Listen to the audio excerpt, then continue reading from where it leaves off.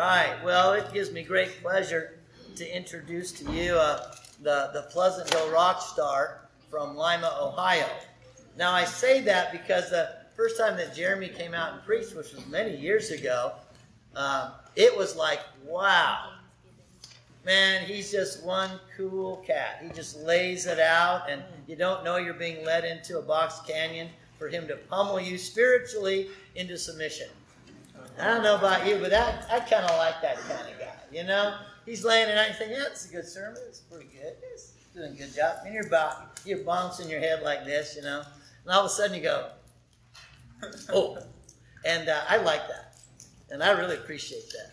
You know, when Jeremy comes up, you know, he's not the shock and awe, but wait, as you listen and you follow through, he's going to give you the steel you need. Amen? Amen? How many have heard this guy preach before? Let's give it up for Jeremy Wilson. Woo-hoo!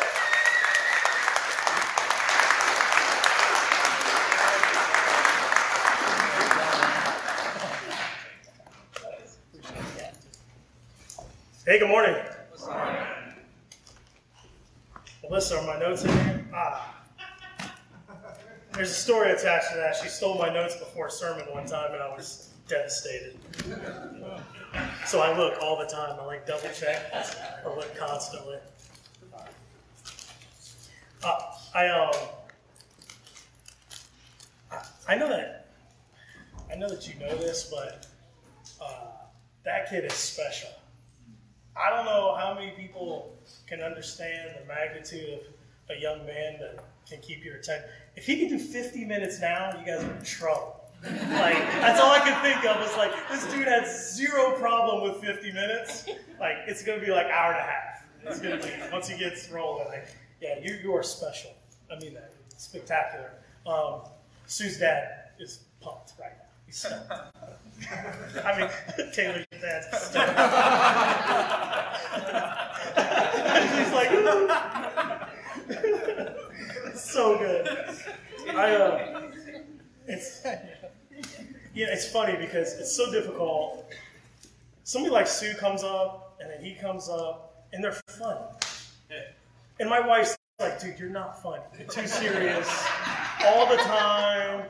I make a joke, and it's like a dad. It's just not funny. So it's like, following up two funny guys is just terrible. It's a terrible, terrible spot to be in. So I'll let you guys know that. That's legit.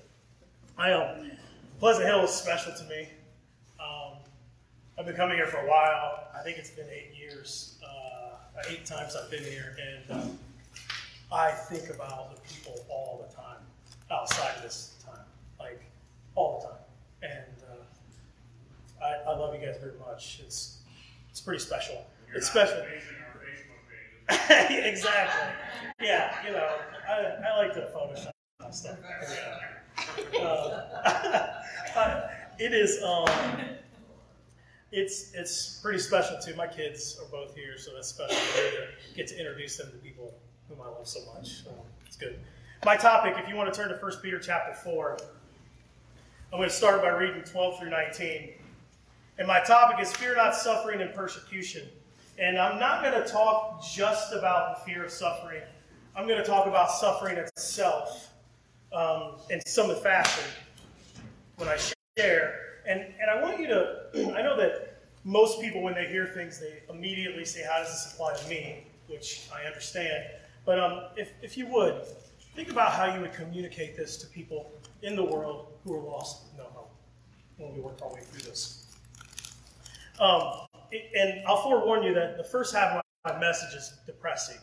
But the second, it's a doozy at the end, so just hang tight. 1 Peter chapter 4, verse number 12.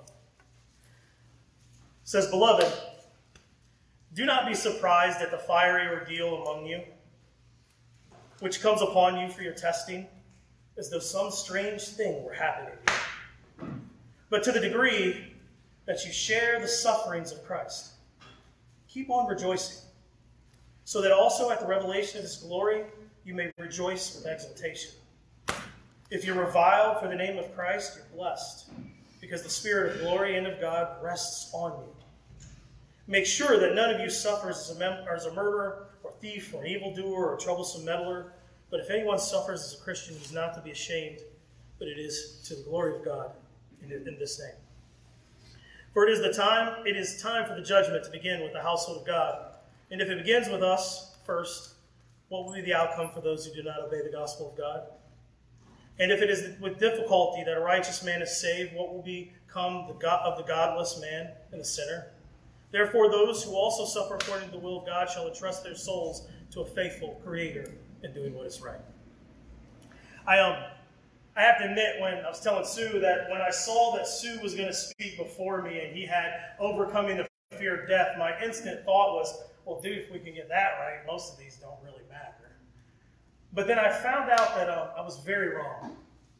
And it almost flipped. And Sue actually was well aware of this because I could tell he had put his work in, that the fear of suffering is really what generates the majority of those other fears. They're all tied together. And so it's interesting how much you learn as you work through this. Have you ever heard somebody say, I'm not afraid of dying. I'm afraid of the pain prior to dying. Yeah. Somebody said that to me on multiple occasions. What does think about that? It's in some way they've rendered or came to grasp with the thought of dying, and they're just afraid of the suffering prior. I was talking to somebody who was really afraid of flying. And I asked, why are you so afraid of flying? And first they kind of sat and they were like, well, it's the lack of my control in the plane, right? That was part of the fear. And then as they processed it, they said, well, the rest of it is like, I'm okay with dying. It's the sheer terror prior to death. It's the moment in which you know you're going down, that it's it. It's the moment in which you think about your family and being alone without you. The terror is what gets me. Not the death. And it's an interesting thought. Notice that people can come to terms with death, but it's the suffering that has them frozen. You know the brain is wired to put threatening information before cognitive information? Not like fight or flight, because that's just wired into you. But threatening information is, in your brain, is prioritized in a way that when it's threatening, or you think it's threatening, it rises to the top. And unless it's dealt with, it persists. So then the fear that people have, because it's threatening in thought, is over cognitive thought. So their cognitive thought and their thought process has to work around the fear in order to get where it's going. Because the fear is not dealt with. It persists, it persists, it persists, and it walks. And it's just the way that we're wired. And I think that the fear of suffering is and has been a massive issue for people from the beginning. And people who you know in Christ and outside of Christ, it doesn't matter, it's universal. Suffering is universal. No one gets out of it. It's not if, it's when. And so, for those who are processing the other topics, whether it be death or economic collapse or men or things like that, if I could ask you, think about the things that you've suffered. Think about whether it was relationships, financially, whatever it was that you could process in your life that you suffered, and think about the effect, the end result that it's had on you. What has it produced in you? I think that, if we're all honest, we'll find that it produces far better things than we anticipate. I think that suffering seems to be a fact of life. Look at our text, right? He's like, why are you surprised at the fiery ordeal? What, in your brain, what do you think a fiery ordeal is? Do you just attribute it to like one quick tough time, money problem? What is a fiery ordeal to you? It's a suffering of some fashion. And so the writer, when he writes those things, he writes it because nobody's exempt from it, and it's not supposed to be a surprise. Hence, as Americans, it often comes as a surprise because it's really good here. We have a good gig. It's funny, you said, I really don't fear men, and I laugh because like I'm in Detroit 2 days a week, I'm afraid all the time, like, on a regular basis. And I'm like, dude, yeah, he hasn't been to Detroit, he needs to come to the Midwest. Like, I thought about it, I was like, man, you have to be afraid. They will cut you in Detroit. They will mess you up. I think as we discuss these topics, let me ask you a question. Do you think people are afraid? Do you think people live in fear on a regular basis? They do. Even reasonable parents like myself fear something happening to my kids. It hovers. It has its way of hovering, right? There's different reasons why it's in people's minds. I read a study George Barna did. He surveyed 2,000 people, and he asked a simple question. If you could ask God one question and you knew he would give you the answer, what would it be? If you could ask God one single question.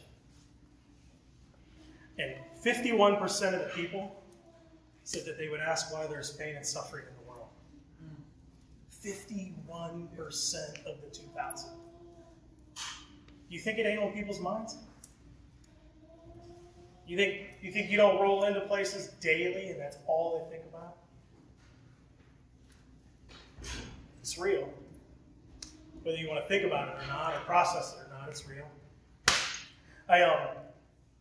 I think that if you ask anybody who's studied with anybody during a time of suffering, you've been with people while they were losing people, suffering physical ailments, there's some true suffering that happens in regards to physical ailments. And if you ask anybody who's spent any time with people, I bet you most of them have sat next to somebody and they looked them in their eyes and they say, why is this happening to me? They're processing. Why is this happening to me?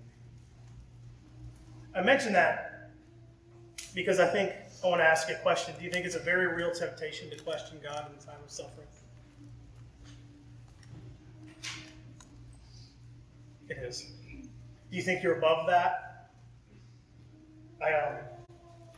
I think most people, particularly in America, their days are full of good. And they're content with satisfying their physical needs and desires, and earthly desires. And it's like, I talk to people, and it's like at work, and who are professionally motivated and money motivated, and their days pass like a dream. Their worries are whether they can retire early or whether they can have this new widget or whether it's things that are dream worlds compared to the rest of the world.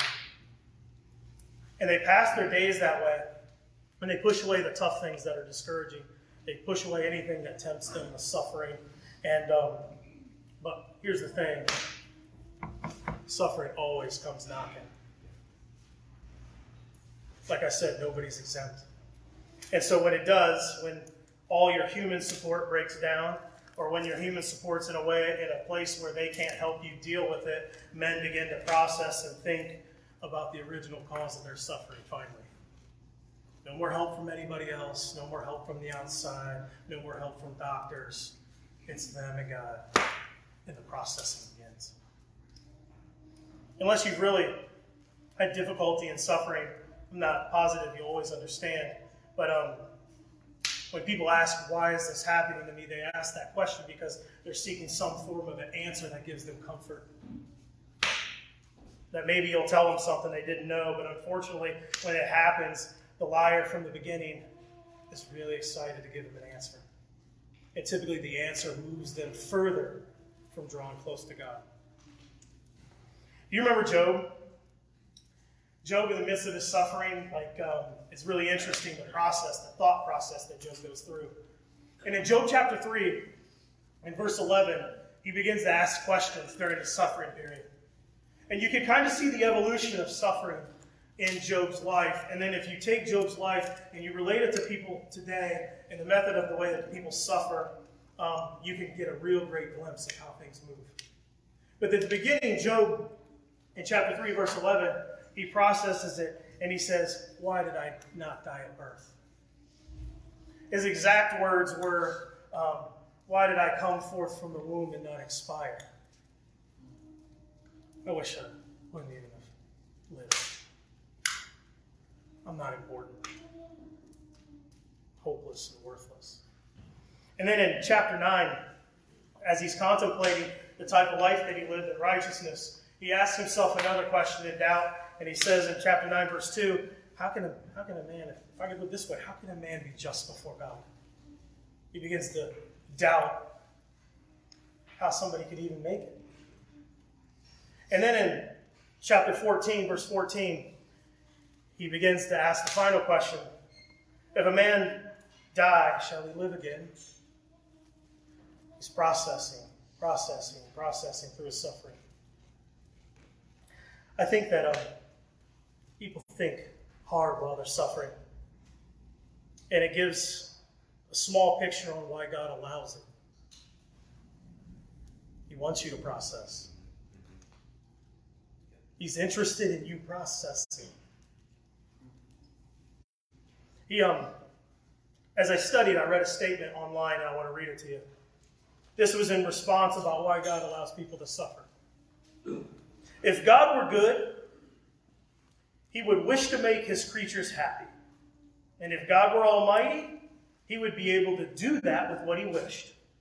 But his creatures aren't happy. Therefore, God lacks either goodness or power or both. If you think that Satan isn't working through the fear of the suffering of men, you're mistaken.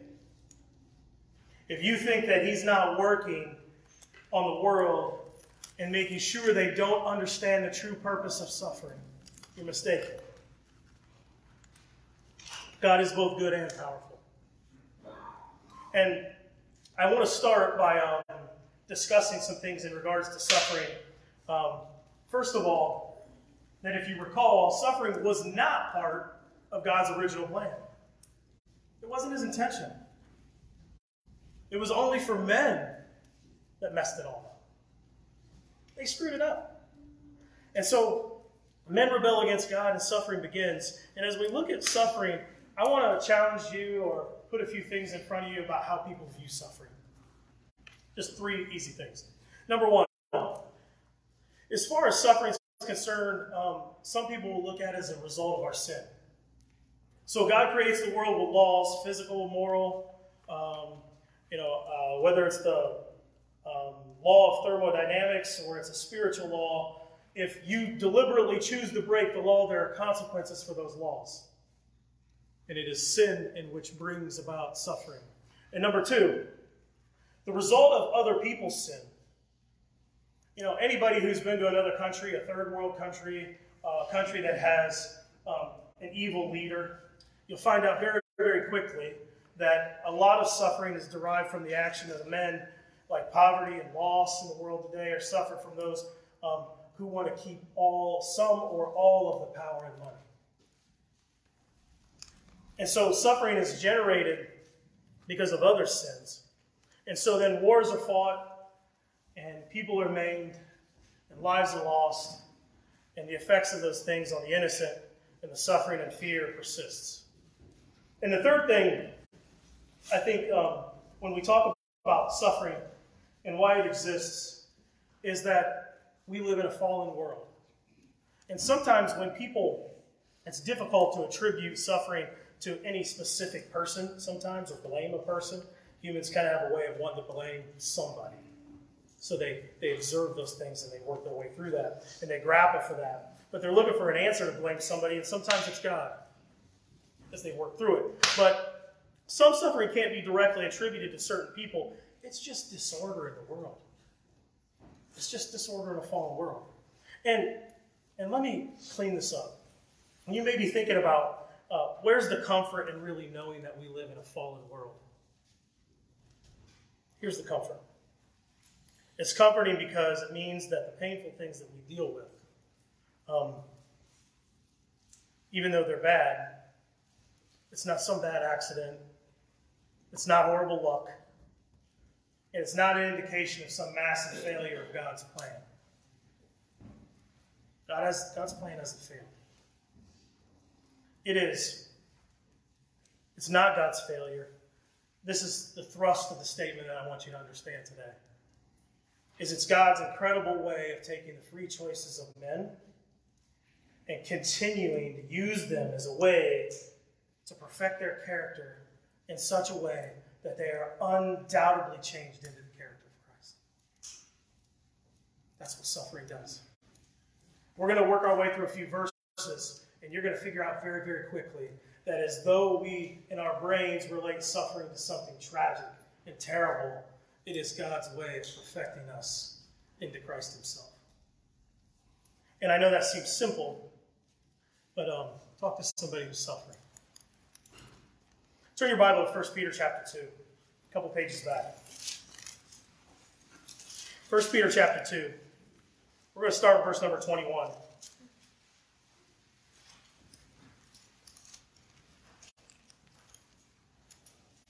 First Peter chapter 2, verse number 21. We will read through 25.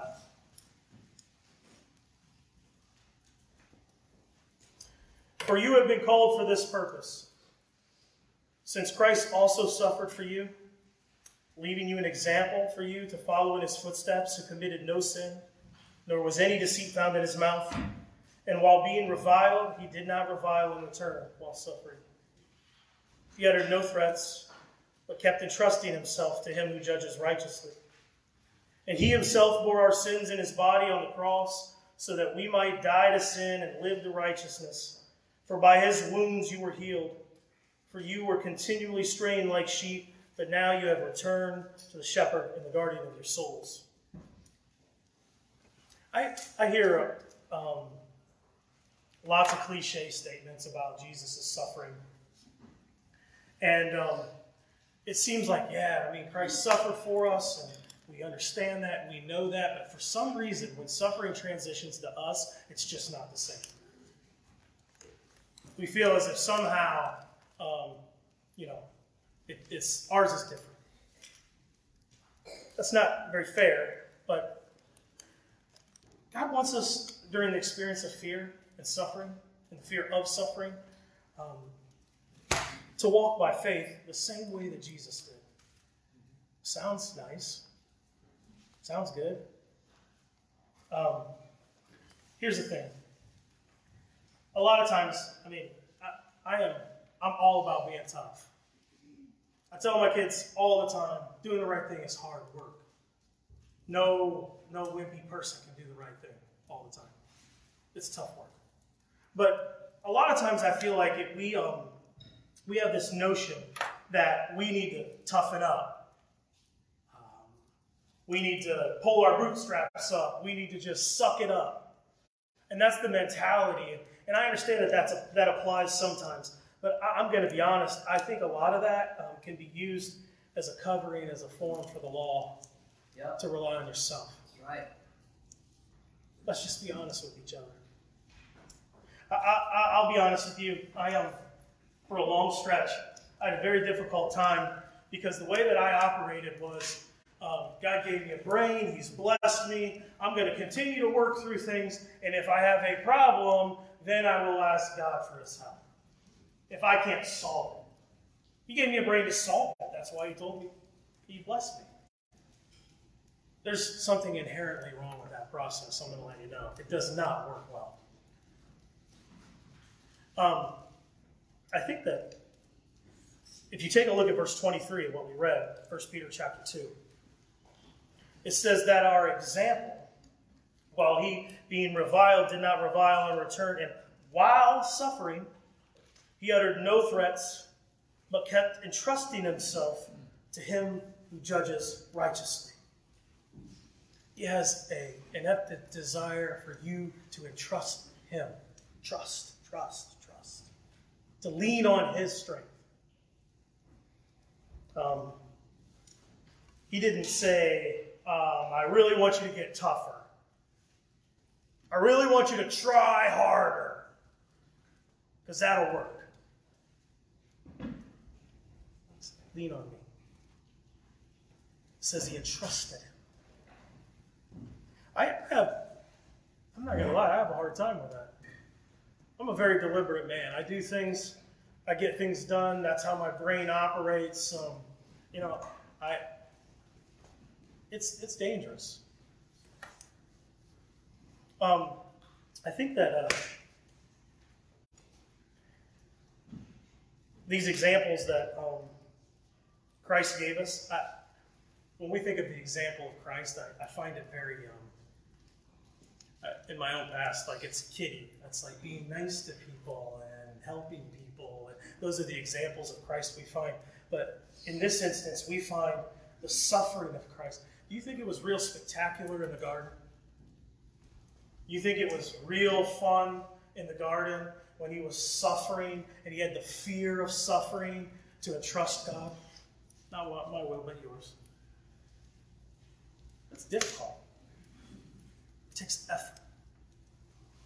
Not to just go, oh, I'm going to tough it up. I think that, turn to Hebrews chapter 4. I want to relay it like this. Hebrews chapter 4.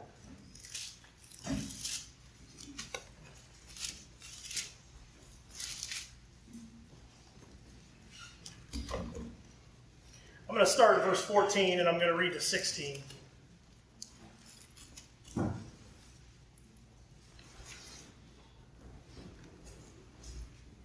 Hebrews chapter 4, verse number 14. Reads like this.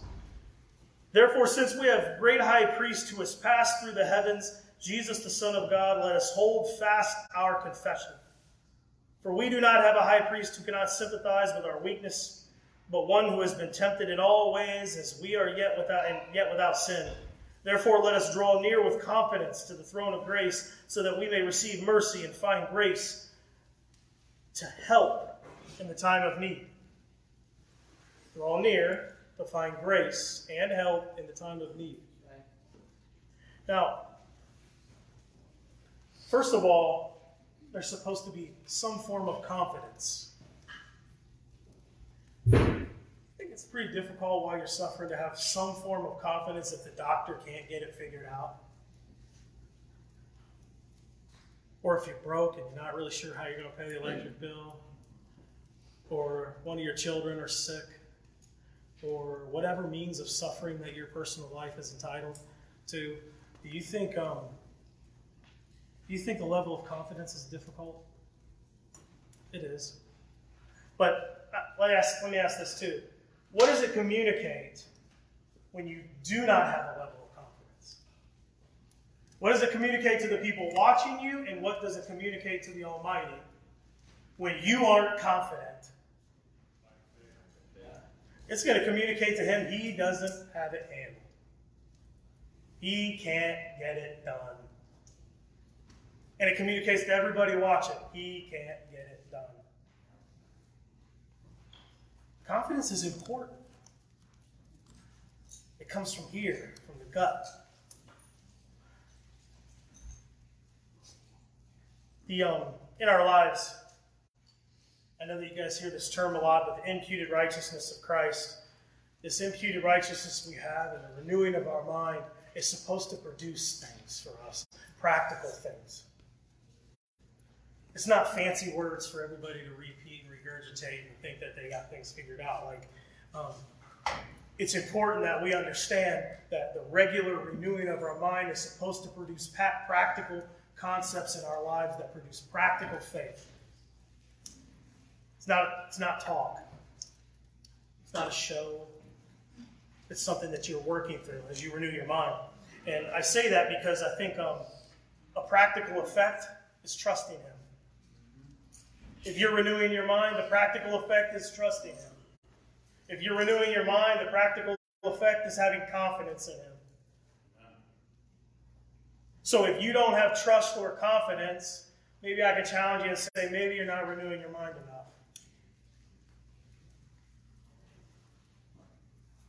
Something important to me in the garden during the suffering that Christ had was he knew God saw him. Christ knew God saw him. He didn't want to go. We knew that. Any human would know that they didn't want to go. But he was going to go. But he was confident that God saw him. And the question is, are you really going to be willing to trust the one that sees you? Do you feel like he sees you? Is there a reason you don't trust him? Do you think he doesn't see you? Are you not convinced?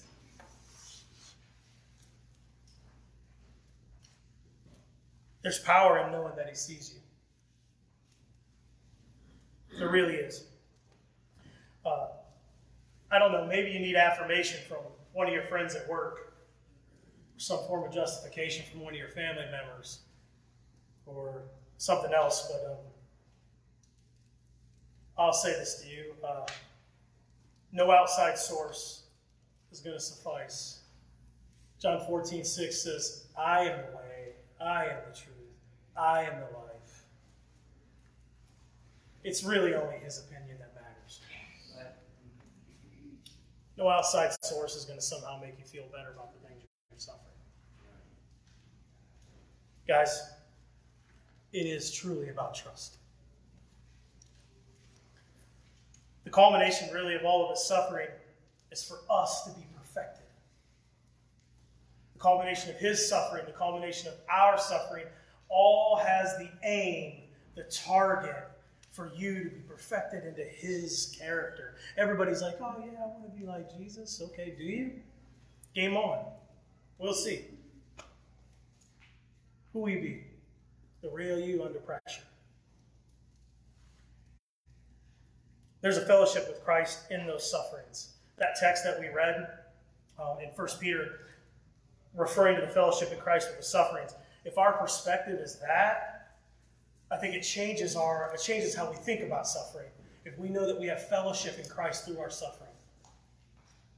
You know, I've been thinking about your time lately, Jeff. True suffering. I pray for you all the time, and I think about how you're processing that information. As I wrote this, I thought about how you were processing information. And it was deeply moving to me, like what you were thinking about as you were working through your suffering. And I think that if you realize and you look back on your life and you go through all the processes of looking at where you've suffered and the result of those things, the perfecting of your character it's like gold. Nothing else can take you there. Nothing else can bring you to the perfection of your character the way suffering can. It's why he was the example. I know that it seems like it is something none of us want to do. But if all of us want to be like Christ, it's how we operate in that process that's going to perfect our character. Turn your Bibles to Philippians chapter 3. Philippians chapter 3. I'm going to read 7 through 11.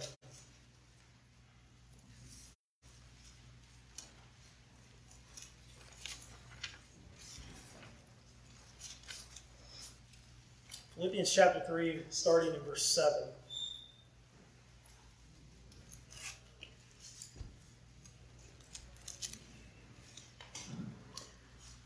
Reads like this. But whatever things were gained to me, those things I have counted loss for the sake of Christ. More than that, I count all things to be lost in the view of the surpassing value of knowing Christ Jesus my Lord, for I have suffered the loss of all things, and I count them as rubbish, right? Nothing, so that I may gain Christ. And I may be found in him, not having a righteousness of my own derived from the law, right? Not a righteousness that I built, that I toughed out, that I tried harder with, but somehow a righteousness that he derived, not from the law. But that which is through faith in Christ. The righteousness which comes from God on the basis of faith. You hear that? That righteousness comes on the basis of faith, through faith, and not another way. Not through effort. So without the opportunity to express faith, it doesn't come. That level of righteousness does not come. Verse 10, that I may know him and the power of his resurrection and the fellowship of his sufferings, being conformed to his death, in order that I may attain to the resurrection from the dead. the fellowship of his sufferings. Tough gig. Turn real quick to 2 Corinthians chapter 4. Just want to read one more text. 2 Corinthians chapter 4.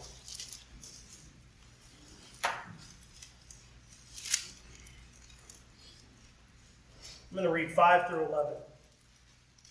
2 Corinthians chapter 4, verse 5 through 11. For we do not preach ourselves, but Christ Jesus is Lord, and ourselves as your bondservants, for Jesus' sake.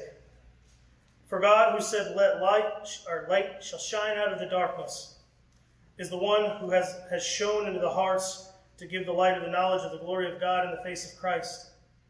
We have this treasure in earthen vessels, so that the surpassing of greatness of the power of the will of God, or will be of God and not of ourselves. We are afflicted in every way, but not crushed, perplexed, but not despairing, persecuted, but not forsaken, struck down, but not destroyed, always carrying about in the body the dying of Jesus, so that the life of Jesus may be also manifested in our body. Verse 11, for we who live are constantly being delivered over to death for Jesus' sake, so that the life of Jesus may be manifested in our mortal flesh. The only way that we get to what God desires, the only way we get to overcome fear of suffering and suffering itself, is to walk by faith. Period. Christianity is not, I think about this a lot, and I'll go on a personal tangent here. I have a really hard time standing up on a docket of guys like this, I'll be honest. I always feel inferiorly as far as intelligence is concerned. I don't know what it is. There are so many smart men that get on the panel. Until recently, me and Marshall were talking, and he prodded me pretty hard. He said, "This is not an intelligence contest. This is an honesty contest." Amen. And I appreciated that in my life, because I constantly evaluated what could I have to offer from these intelligent men, or what could I give to them that they could learn in any way, in any fashion. I felt consistently inferior, and I guess I feel much better when the fact that I'm just going to be honest with you. I know that the test, being an honesty test, are for those who have good and honest hearts. Amen. Those who are willing to receive what God has by faith, and those who are willing to let go of themselves and cling to Him, are those who will get it. How many times do you suppose a person has to suffer something before they lean on God? How many times does it have to go around? Or how many times will God try to get us to lean on Him before we actually get it? But you know what's great? Is that although there's tons of suffering in the world, there is tons of overcoming it. There are so many examples of those overcoming suffering. And it's so much more powerful in such a dark world. This world's messed up, I know.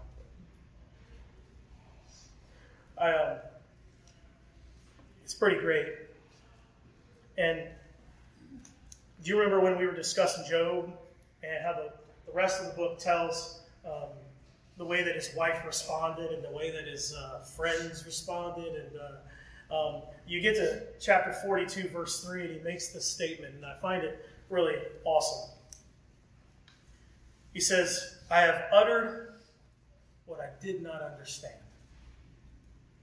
Things too wonderful."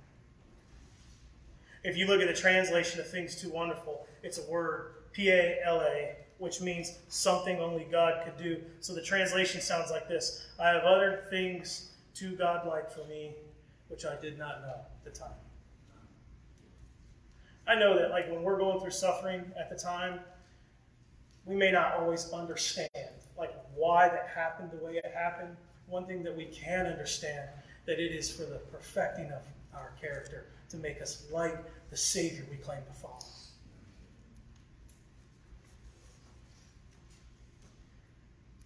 We all well know, and we all can well see, and we've all been shown that suffering is for the perfection of our character. The question is will you walk by faith? Not try to do it on your own. Will you lean on it? Everything that we really want as far as our spirituality is on the other side of that fear.